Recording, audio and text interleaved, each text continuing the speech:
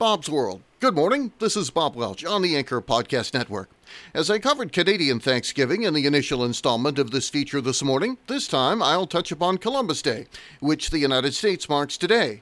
More in a minute. You're never completely ready to adopt a teen. For late nights writing English papers. For your teen's music taste. For dinners, where they talk more on their phone than with you. For the first time, they call you Mom. You're never completely ready to adopt a teen, and you can't imagine the reward. To learn more about adopting a teen, visit adoptuskids.org. Brought to you by the U.S. Department of Health and Human Services, Adopt U.S. Kids, and the Ad Council. Today is Columbus Day, a United States holiday that commemorates the landing of Christopher Columbus in the Americas in 1492. The exact place, Hispaniola, an island currently shared by Haiti and the Dominican Republic. As for Hispaniola, it simply means Spanish island.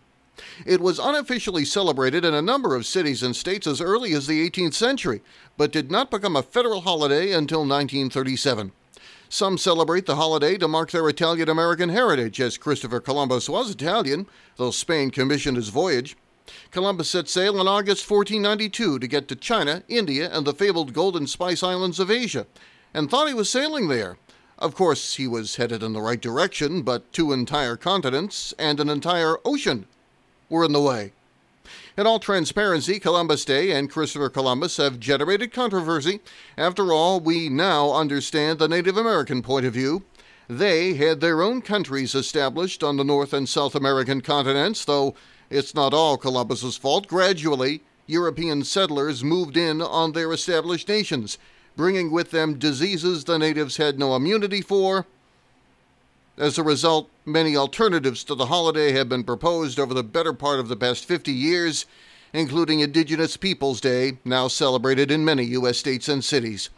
The first Columbus Day celebration took place in 1792, when New York's Columbian Order, better known as the Society of St. Tammany or Tammany Hall, held an event to mark the 300th anniversary of the landing of Columbus on the ships named the Nina, the Pinta, and the Santa Maria.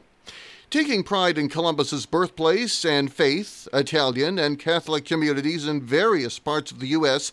began organizing annual religious ceremonies and parades in his honor.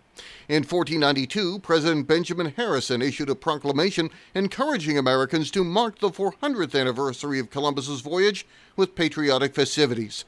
In 1937, President Franklin Roosevelt proclaimed Columbus Day a federal holiday, largely as a result of intense lobbying by the Catholic fraternal organization, the Knights of Columbus.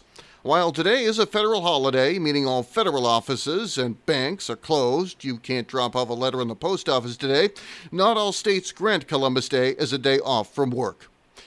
Bob's World for this Columbus Day, October 11, 2021. I'm Bob Welch on the Anchor Podcast Network.